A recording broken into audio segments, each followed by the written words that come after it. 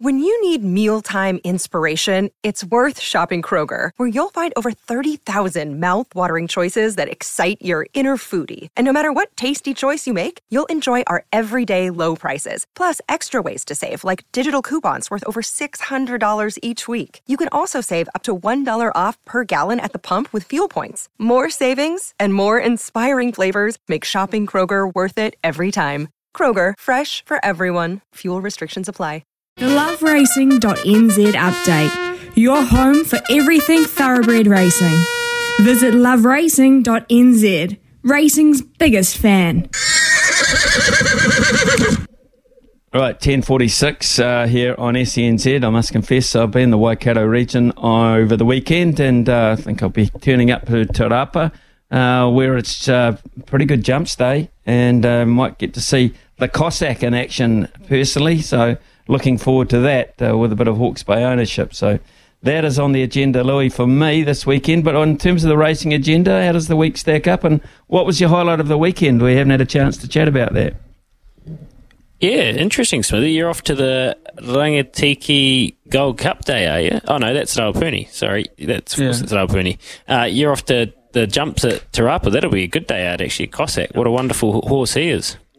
Yeah, looking forward to that. So, that's on the agenda, certainly is. Nice, okay. Over the weekend, we had a good day on the Goodwill. It was good to be back with Sticko, Stephen McKee and Mark Clado, so that was fun. And we had an up and down day on the punt. We found enough winners. Taranaki had a good day. Obviously, the racing was at New Plymouth. And Al Sharrock, you heard Tony Kemp last week tipping out this 2-year-old to half of Australasia. So he piled the pressure on the Sheikh, and the Sheikh delivered, along with his 2-year-old. Was very, very impressive in the end. So the 2-year-old we're talking about here, of course, is named Carbonados. Yep. One of these phrasings will work if we just say enough of them. Very smart. This will be a nice 3-year-old. He looks like he's got a bit of scope about them, the Bilardo. So good one to follow there. And as I say, Taranaki had a good day. The local trainers managed to nab a few.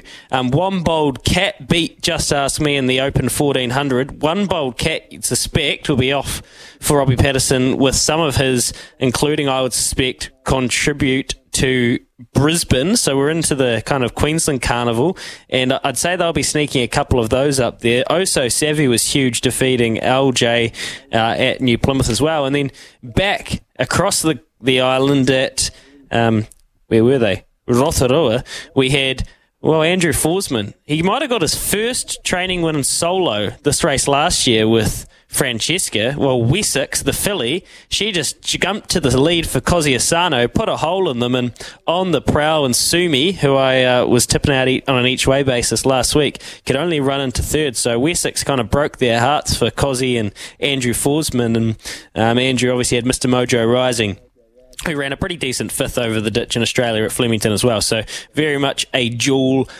Tasman operation for him in the weekend. Poser for Tegan Newman, Curtis Pertab, who does a pretty decent job for a young trainer, won the Rotorua Cup as well. So I know it's a great story for Tegan, who recently thought up, how's this, Smithy, giving up being a jockey to go and be a miner in Western Australia. Seriously? To be a miner? There's money to be made.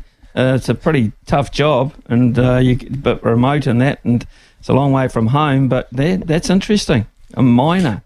Okay, cool. Right, so I'm looking at the Waikato steeplechase, the Waikato hurdle, so I'm looking forward to those prospects. We'll talk more about that as the week goes on.